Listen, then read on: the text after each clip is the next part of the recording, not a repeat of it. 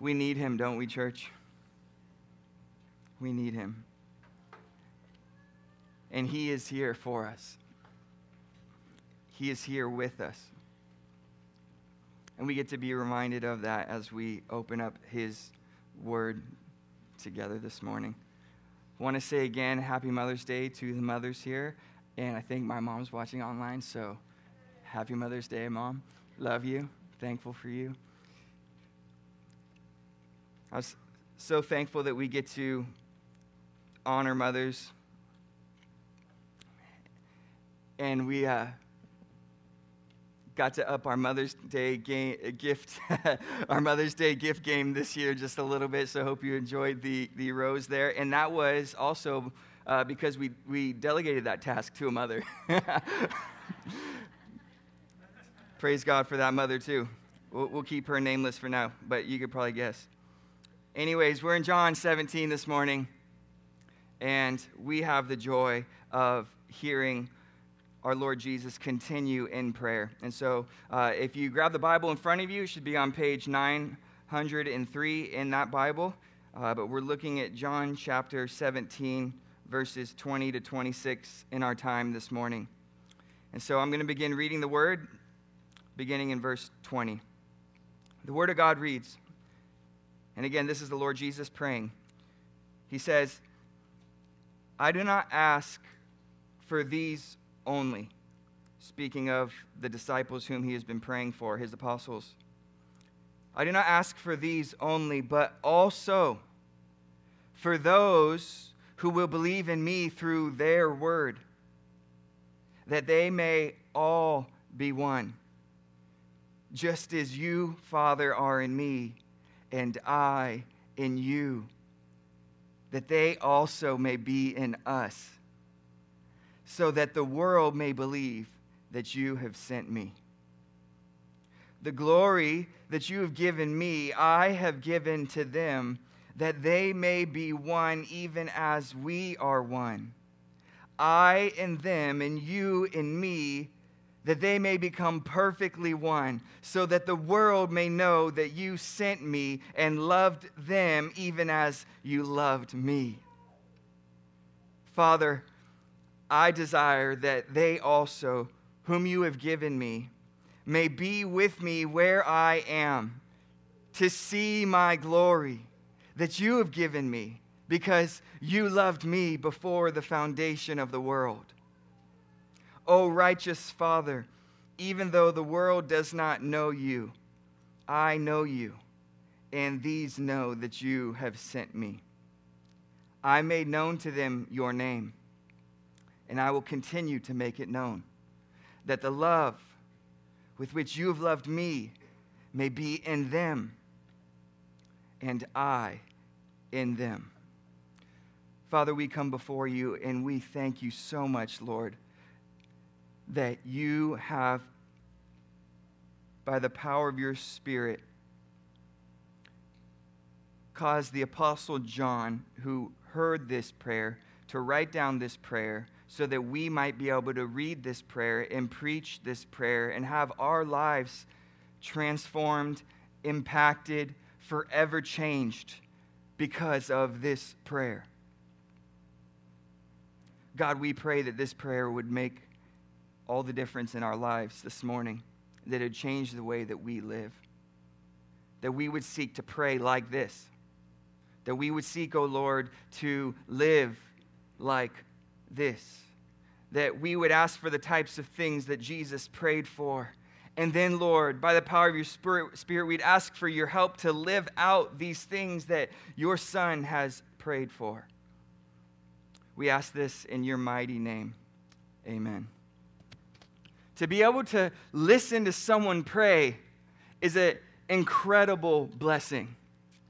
It's an incredible blessing because you not only, essentially, if prayer, Jesus says that when you speak, out of the overflow of the heart, the mouth speaks. If we're doing the same thing in prayer and we're speaking to God, then what we're doing in prayer is pouring out our hearts to God. And so if you ever wonder what a person desires or what a person is thinking about or what they value and what they think is most important, then it should be well visible and apparent to you audibly through their prayers.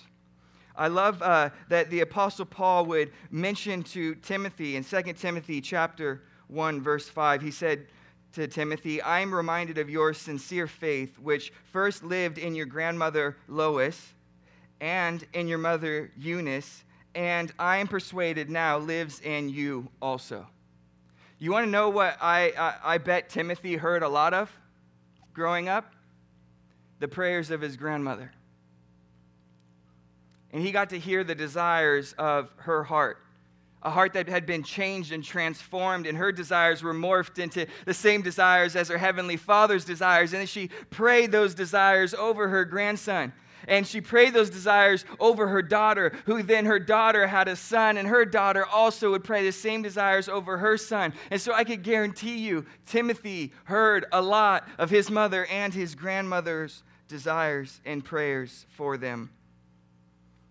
One time I was at a conference and I got to hear a brother named Christopher Yuan share about his mother and the prayer warrior that she was for him. He grew up, and before his mom was a believer, she was an atheist. She raised her son an atheist, and then her son went off the deep end. Chris pursued a life of sin and partying and homosexuality and sexual immorality, and it grieved his mother's heart. But she was an atheist at that time, and the despair for her was so great that God actually used it to eventually lead her to becoming a believer in Jesus Christ.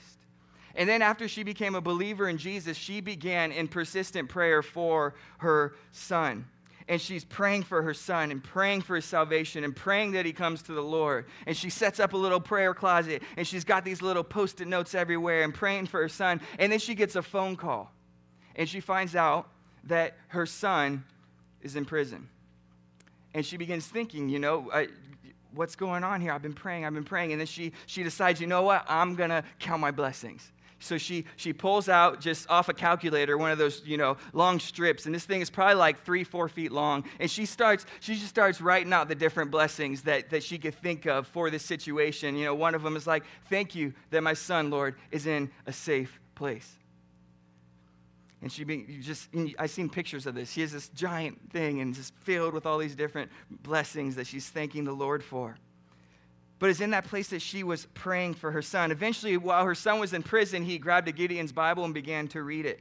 Then he got transferred from that prison into another prison where he was laying under one of the bunks, and he saw etched in above him, if you're bored, read Jeremiah 29:11. So he starts reading that, and finds out, wow, the Lord has plans for people. And that was a huge encouragement to him. Eventually, he would get out of prison. He would come to believe in the Lord. And this guy's testimony is that I'm in the Lord because my mom prayed for me like crazy. And so then he'd go to school, and he now I believe is teaching at Moody Bible College and travels around. His mom travels with him. She just prays for him and shares also their testimony. They wrote a little book together. But what I love is that this son got to eventually enter into that prayer closet and see all the ways that his mom was praying for him. And to kind of bring this back and connect it with our text, what I think is amazing is that the disciples are more or less in the prayer closet with Jesus, in the upper room, hearing all that his desires that he has for them, especially right before he's going to lose his life and then rise and then go away to the Father. And so if it's a blessing to get to listen and learn someone's greatest desires in prayer, that is true and amazing. But then it's also even greater when we find out that not only do we see desires, godly desires and prayers, but when we see that they're made for us, how much that should encourage us. And that's what happens in this passage. There's a shift that takes place. And Jesus then begins to pray for all the future disciples who would come to know the Lord Jesus on account of the word of the apostles. And so essentially, the apostles took the word of Jesus and they preached it, and they wrote it, and then other people took that and they preached it, and they passed on what was written, and eventually more and more people come to the faith until we ourselves are here as fruit of that work. And so this prayer that Jesus prays here is a prayer with us on his mind as well. It is a prayer for us. What an encouragement. I love what Thomas Manton, a pastor from the 1600s, says. He says, if Christ prayed for thee, if Christ prayed for you, why is not your joy full? He says, why did he speak these things in the world? He says, it is a copy of his intercession. Christ would show a little before his departure what he does for us in heaven. And he says, and what blessings does he seek for us? None other than union with himself, communion with him in grace here and in glory hereafter. It is a comfort against all temptations, doubts, dangers. You are commended to the Father's care. Isn't that encouraging, church? That leads us to our main idea in John 17, verses 20 to 29.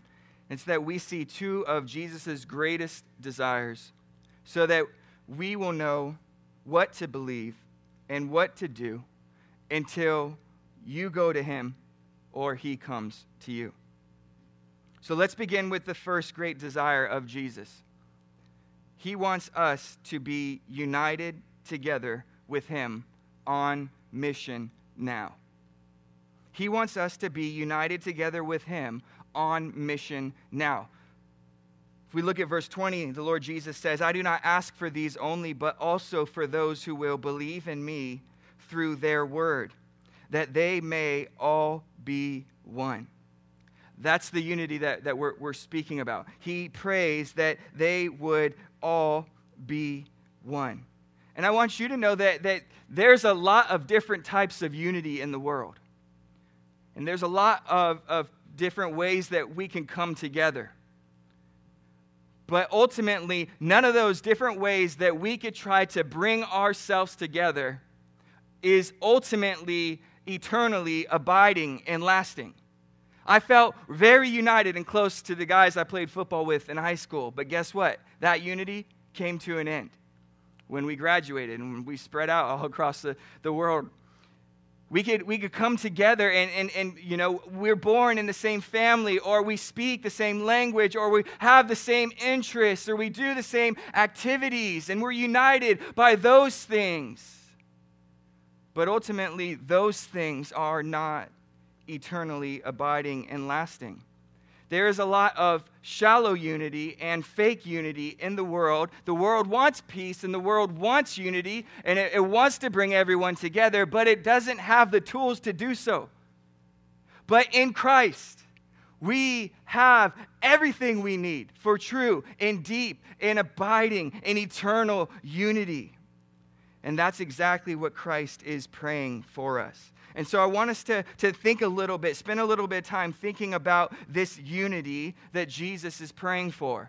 And so I'm going to ask 4 questions just to lead us in this point. And by the way, my first point is my largest point. I don't know, our pastors have a tendency to do that, but we'll eventually get more evened out. But this is just the way it goes.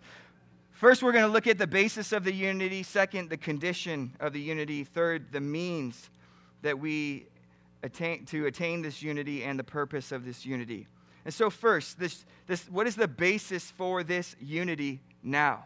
This eternal, abiding, true, long-lasting unity. It's unity in Christ. Look at what Jesus says in verse 20. He says, I do not ask for these only, but also for those who will believe. What's the next 2 words? In me. So they're believing in Jesus. What unites believers to one another is their common object of faith. They both believe in Jesus. And that brings them together and that makes them one. We belong to Christ individually by faith. We belong to him also. We belong to him collectively. And there's a whole bunch of metaphors that are used in the New Testament that speak about and emphasize our unity in Christ. If you think of just the beginning of the Gospel of John, it says that to all who received him, who believed in his name, he gave the right to become children of God. So our unity is unity in a family, and we're all children. And that unity is based in the Son and the work of the Son, who then made us all sons. Amazing. Another favorite metaphor in Scripture is that of the body. In 1 Corinthians chapter 10, we see Paul speak about believers being one body, and they're called the body of Christ, and we're members of Jesus' body, and Jesus is the head of that body. And so we have united and yet diverse members of this body that are working together and are led and nourished by Christ, who is the head of that body. This is the unity that believers enjoy, and that unity's head and the unity's basis is Christ. Another example we could see is that of the vine.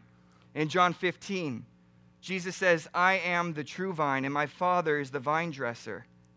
I am the vine, and you are the branches. Whoever abides in me, and I in him, he it is that bears much fruit. For apart from me, you can do nothing."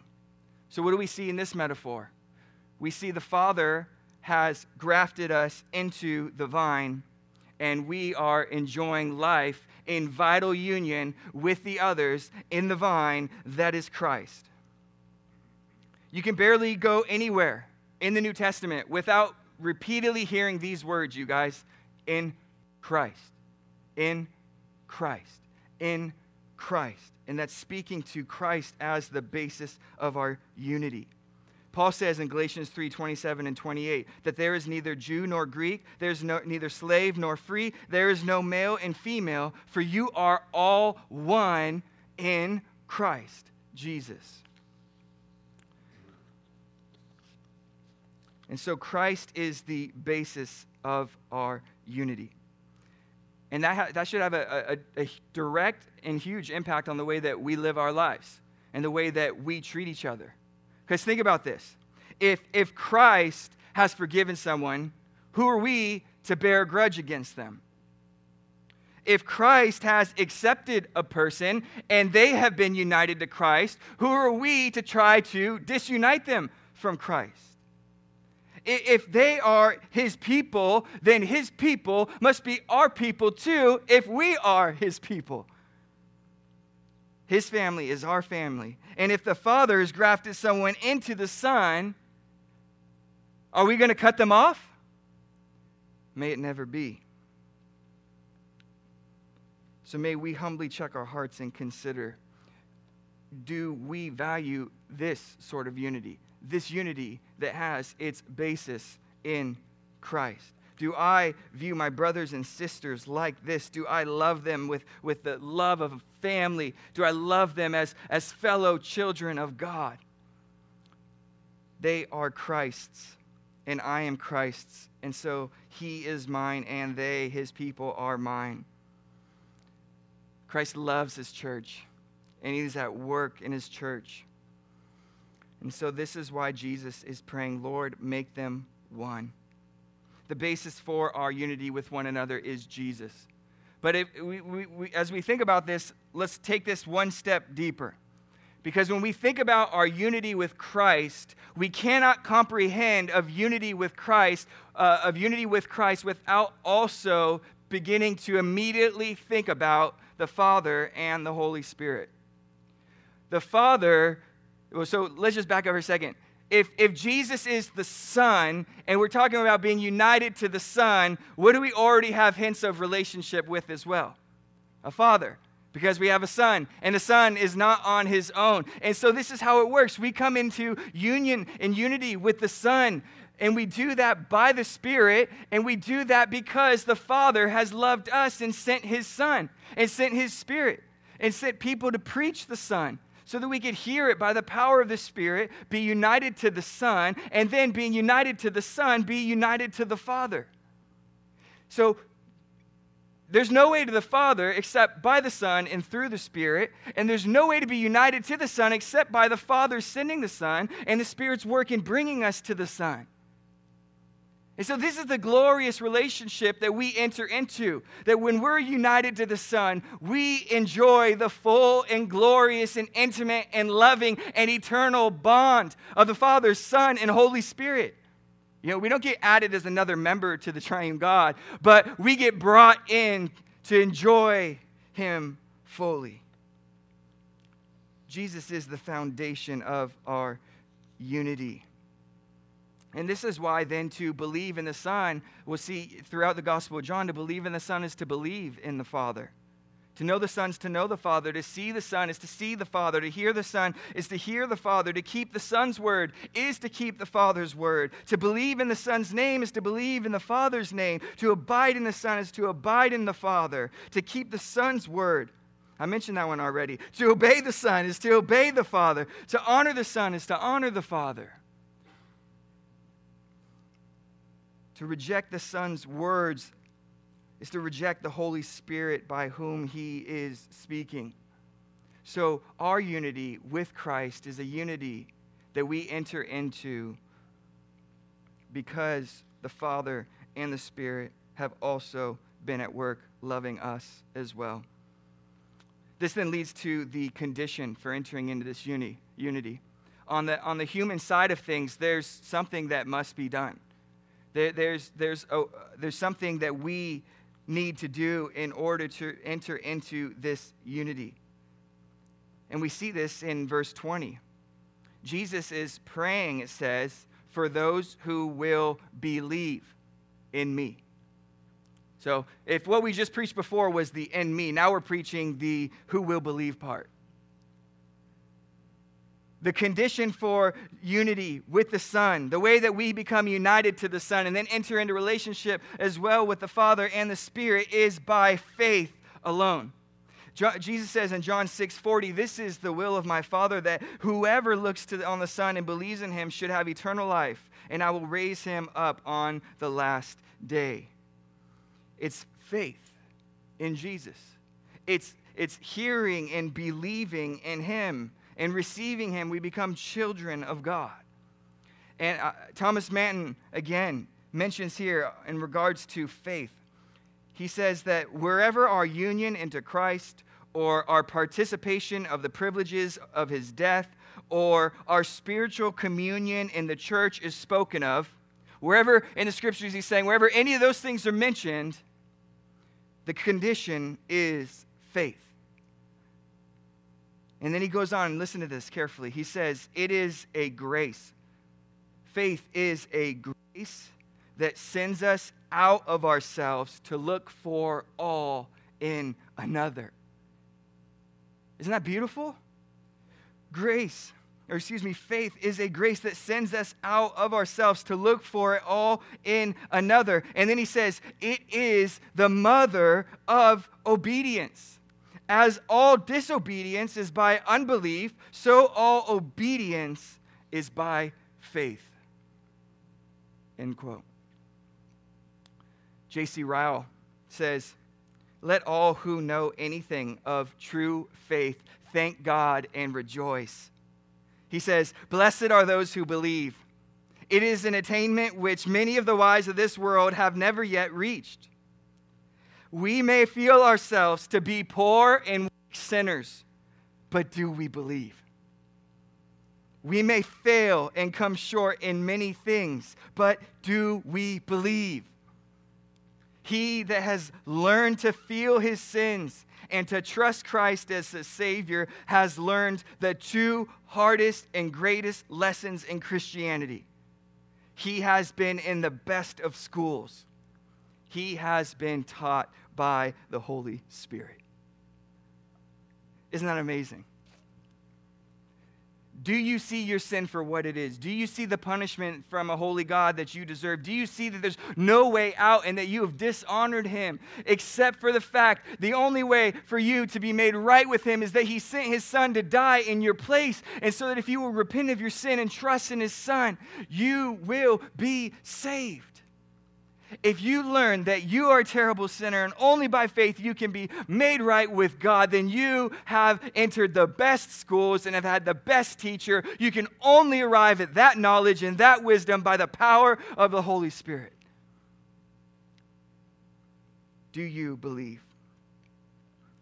Believing in Christ is the condition of our faith. Christ is the basis, and faith is the condition by which we are united to him. But this then leads to what is the means of this unity? In other words, what does God use to produce faith in us? And if we look at verse 20 again, we find the answer for that. Jesus says, I do not ask for these only, but also for those who will believe in me through their word. What are those last two things there? Their word. People are going to come to know Christ and believe in Christ through the apostles preaching Christ.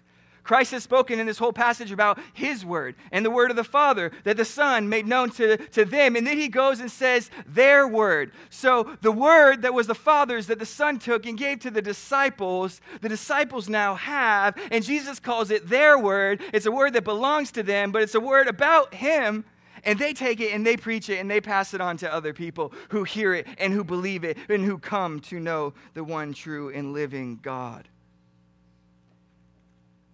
This is what Jesus came to do. And this is why Paul says in Romans 10 that everyone who calls on the name of the Lord will be saved. And then he asks, how then will they call on him whom they have not believed? And how are they to believe in him in whom they have never heard? And how are they to hear without someone preaching? The means by which faith is produced in a person, the means by which faith was produced in you, was by the power of the Holy Spirit through the preaching of words. This foolish thing that we're doing right now is the life-changing, transforming power of God at work in us. Someone who was considered a fool to the world came to us and preached the words of Christ to us. And we heard. And by the power of the Spirit, we believed the things that were spoken. We are united to Christ. And we are united to one another in Christ through the preached word. Peter tells us in John 6, he says of Jesus' words, you have the words of eternal life, and we have believed and have come to know that you are the Holy One of God. Likewise, Jesus says back in verse 3 of this prayer that eternal life is knowing you. He's praying to the Father, speaking to the Father. Eternal life is knowing you, that they know you, the only true God, and Jesus Christ, whom you have sent. How in the world do we come to know that the Father has loved the world and sent the Son to save sinners like us, except through the preaching of God's word? That is the means by which we are united to the Lord and to one another through the preaching of the word of God. And I just want to say this here, that if God is a God who speaks, then we should be a people who listen. And if God is a God of a written word, then we should be a people who read it and proclaim it. We should be readers and proclaimers, and if we can't be readers, and if we're not readers yet, then we're dependent on proclaimers who are readers. But let us be a reading and a preaching people. Let us be people of the word, because our God is a God of the word and a God of words. And it's his means, his chosen means to bring us into the sweet fellowship of his Son in spirit, and us also with one another. But this then leads to what is the purpose of this unity. And I mentioned in this first point that Jesus' desires for us is that we would be united together on mission now. So when we get to the purpose of this unity, that's where this mission idea comes in. Our unity is not just so that, we can enjoy this, but our unity is a visible, experiential, tangible unity that matches the preaching of the gospel and gives a visible demonstration of it. People can see us and our fellowship and the way that we live our lives and the way that this word has impacted our lives, and they can see it, and it should convince them, and it should show them, and it should help them to know that God loves the world and sends his Son to save us. We see this in verse 21. Jesus is praying that they may be one, just as you, Father, are in me, and I in you, that they also may be one in us, so that, see that, so that? Do you see that, so that? That sounds funny, huh? I decided to say it twice. That so that is the purpose of our unity, so that the world may believe that you sent me. Let these people be one and united and together, living out my word that I gave them, your word that I gave them, so that all the others around them can see that you love me and that you love them and sent me to save them. Notice again, a few verses later, Jesus makes a similar move. I and them and you and me, that they may become perfectly one, so that the world may know that you sent me and loved them even as you loved me. You see, guys, if we get the unity part going right, which Christ creates it, and then by the power of the Spirit, it is maintained, but we kind of chafe against that, and we can sin, and we can resist the work that the Spirit is doing to keep us united. But when we're united in that way, and we're functioning, and we're loving, and we're serving, and we're showing up, and we're singing praises together, and we're coming to each other's houses, and we're meeting each other's needs, and we're caring for each other, and praying for each other, and praying for each other's family members and friends and neighbors, and serving in practical ways, in all of those ways, when we get that unity stuff right, everyone else who's in the world who's chasing after some form of fake unity that's being offered to them comes face to face with the reality of true and deep and God-glorifying unity that's not have its origin in man. And they have to deal with that. And they see it. They see that it's different. And those of us who have grown up and came to Christ later, we saw that. Those of you who grew up in a Christian family, you experienced that. Maybe you went and you left home for a little bit and you realized very quickly that it has nothing compared to what Christ has given. I love in the New City Catechism, it says, what is the church? And the answer is, God chooses and preserves for himself a community elected for eternal life, united by faith, who love, follow, learn from, and worship God together. God sends out this community to proclaim the gospel and prefigure Christ's kingdom. Pay attention to that last part. And prefigure, meaning we are the way that people are getting a glimpse. They're getting a taste of the future coming kingdom. How? By the quality of our life together and our love for one another. Isn't that amazing? Makes me want to show up. Makes me want to lift my voice in praise with all the rest of you. It makes me want to serve you in the Lord so that people can see it. And if we get that unity part going, like we are already halfway done doing the sent part, doing the mission part of it, because they are seeing, they are getting a glimpse. That's why we want to invite people to church. Just invite them to church. Have them over to your home, love them, encourage them, and then invite them to church and let them just taste and see. Because here, they will get a glimpse of Christ's kingdom by the quality of our life together and our love for one another. As Jesus says in John 13:34, just as I loved you, so you also are to love one another. And by this, all people will know that you are my disciples if you have love for one another. What a privilege that we would get to be sent. The Lord Jesus himself was a son, the Son, and he was sent. and we have come to believe in the Son. And then the Son has said that I have made you sons, and now I am sending you as well. What a joy that we get to be engaged in the very same Son work of the Son of God. What else would we want to do with our lives? What else could be more purposeful? What else could be better than that? Than to do the work of sons. That's what Christ is praying for. That's what his desire is. And it's for us to do that work together. It's a work that we do together.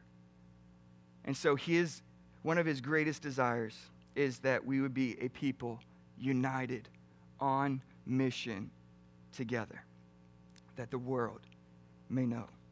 And I'll just ask here, is there anything keeping you from that? Is there some other purpose, some other unity, some other fellowship that you think is greater than that? Or some other group to be committed to that when you stand in front of the Lord Jesus and give an account for how you've lived your life, will it really matter that I went out and did that thing with them? Will it really matter? What will I wish that I did more of?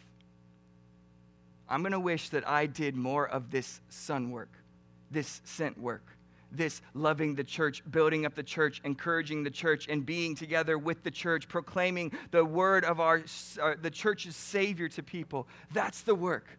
That's the work that I'm going to be thankful that I spent my life and my time and my money and my talents doing. And that's what Jesus is praying for us.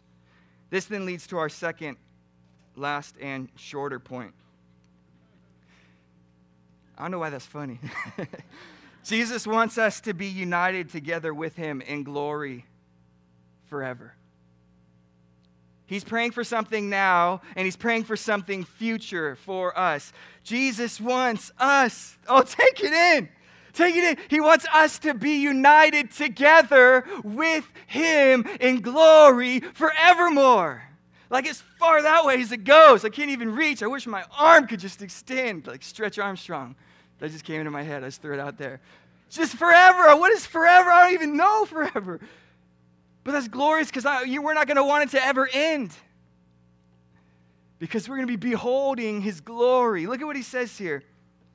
Father, I desire that they also, whom you have given me, may be with me where I am, to see my glory that you have given me before the foundation of the world. The Son has been basking in the glory of the only begotten Son, in perfect fellowship and unity with the Father and the Spirit for all eternity. And he then prays, after having put on flesh, lived a perfect life, and is about to die to save all of us from our sins. He prays not only that we would be united together with him on mission now, but then he prays that we would be united together with him in glory forevermore. Have you noticed this about the Son? The Father loves and gives something, the Father loves and gives the Son everything, including himself. Then the Son turns around and takes all that the Father has given the Son, and then what does the Son do with that? He gives it to us. The words that the Father gave the Son gives to us. The mission the Father gave the Son gives to us. The Father gives the Son a human body. What does the Son do with his human body? Except give it for us on the cross. The Father gives the Son the Holy Spirit. The Son sends the Spirit from the Father to us to be our possession and our power and God's presence in us. The Father gives the Son his love, and the Son makes the Father's love known and gives it to us. The Father gives the Son glory, and then the Son says, Father, I want them to be with me and enjoy this glory you've given me. This glory is Jesus' glory. It's a glory the Father's given to him, a glory that he has given to the Son because he loves the Son. And it's a glory that the Son had in the presence of the Father before the world existed. It's a glory that the Son longs and loves and desires and prays to share with you and me who believe in him. I guarantee you there's nothing more glorious that you could ever or ever will set your eyes upon than what the Lord Jesus is speaking about right here. Jesus is saying, I desire that they whom you've given me may be with me where I am to see my glory. Who are we that he would say such things like that about us? And not just say those things, but pray those things for us, you guys. Who are we? Us. With you, Jesus, in your glory forever. Incredible. I think we get a glimpse of someone who gets to get a glimpse of that glory, I believe, in Acts chapter 7. We see in Acts chapter 7, verse 54 to 56, that when they heard these things, these are the Jews, when they heard these things, they were enraged and they ground their teeth at him, speaking of Stephen. And it says, but he, full of the Holy Spirit, gazed into heaven and saw the glory of God and Jesus standing at the right hand of God. And he said, behold, I've seen the heavens open and the Son of Man standing at the right hand of God. He's getting a glimpse of that glory that Jesus is praying that we will have and enjoy eternally. In Matthew chapter 19, verse 28, the Lord Jesus says that truly I say to you, in the new world, when the Son of Man will sit on his glorious throne, you who have followed me will sit on 12 thrones, judging the 12 tribes of Israel. So the Lord Jesus is going to descend in glory, and people are going to see it and enjoy it and reign with him. And then if we're following the chronology of Revelation, after that reign we see in the new heaven, in the new earth, what are we going to do there? Revelation 22, verse 3, it says, no longer will there be anything accursed, but the throne of God and of the Lamb will be in it, and his servants will worship him. And look at what it says here. They will see his face. And his name will be on their foreheads, and they will reign with him forever. That's one of Jesus' greatest desires for us, that we would be united together with him in glory forevermore. The Son has asked for these things from the Father for us who have believed in him. Do you think the Father's going to answer them?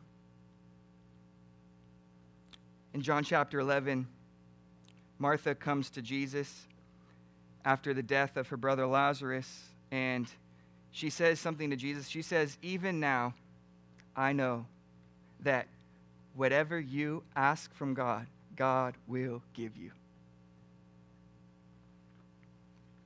Later in that passage, Jesus prays to the Father, and he says, Father, I thank you that you heard me. I know that you always hear me. But I said this on account of the people standing around, that they may believe that you sent me.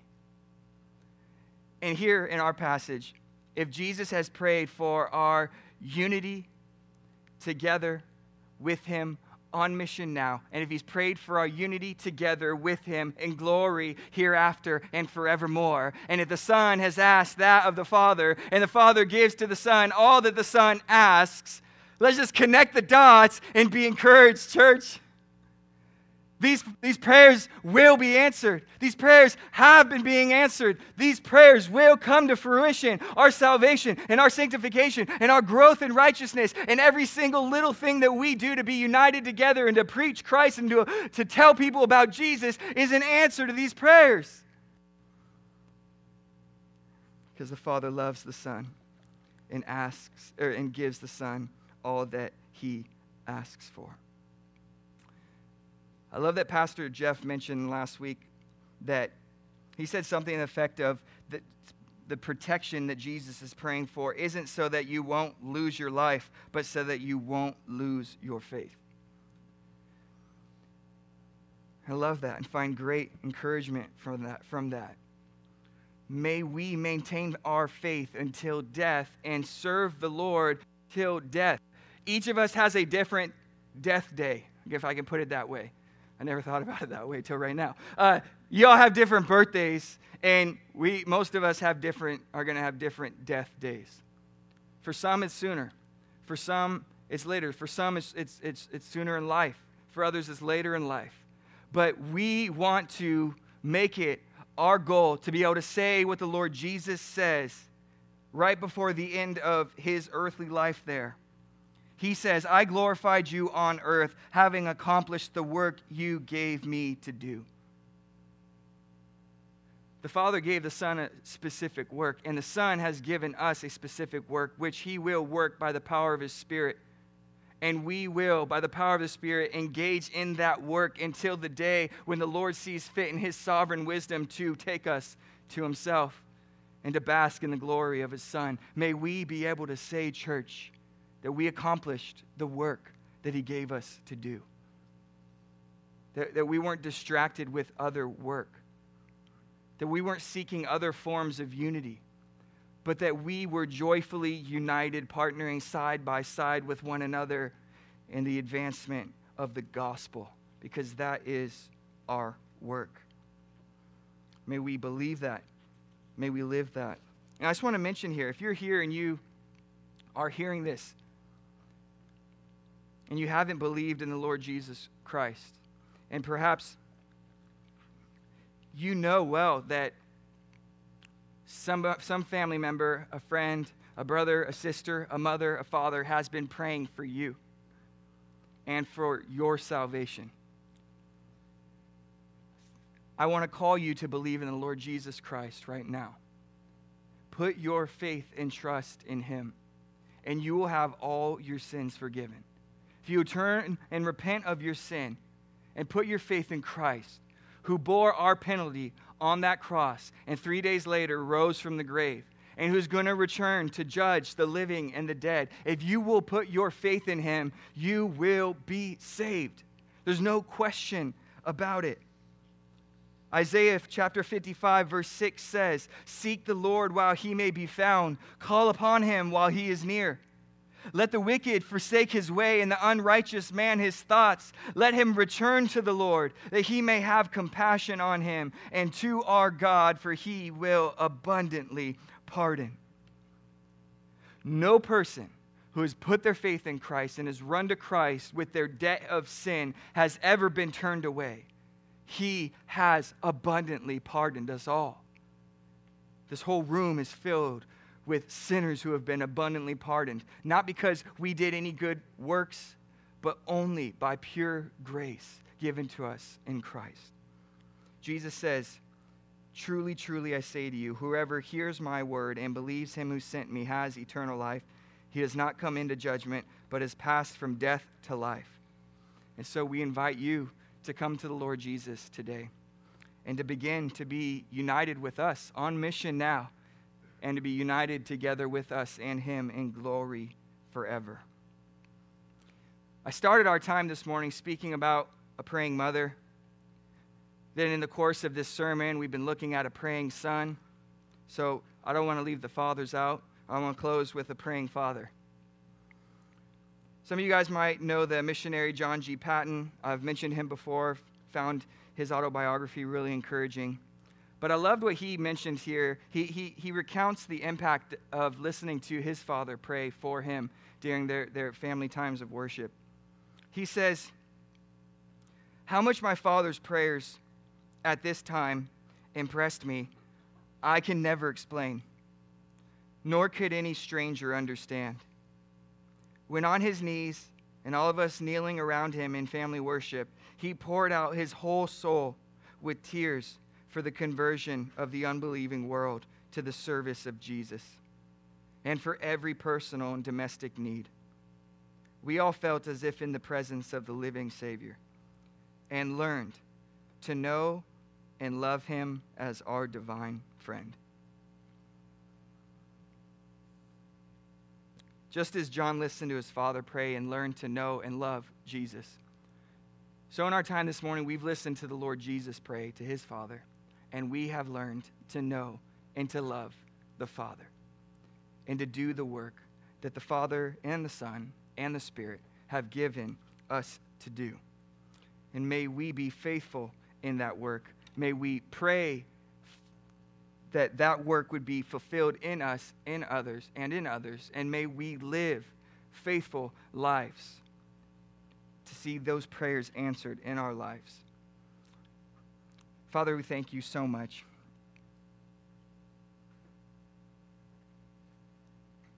Thank you for revealing us by sending your Son and Spirit. Thank you that we can have eternal life, Lord.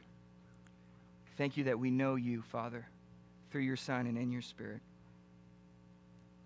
Thank you for the work that you've given us to do. May we accomplish all that you've given us, O Lord. Lord, we know that this work is a work that you've given to us, and it doesn't matter, Lord, where we come from, what our background is. It doesn't matter our socioeconomic position. It doesn't matter our race. It doesn't matter our gender, Lord.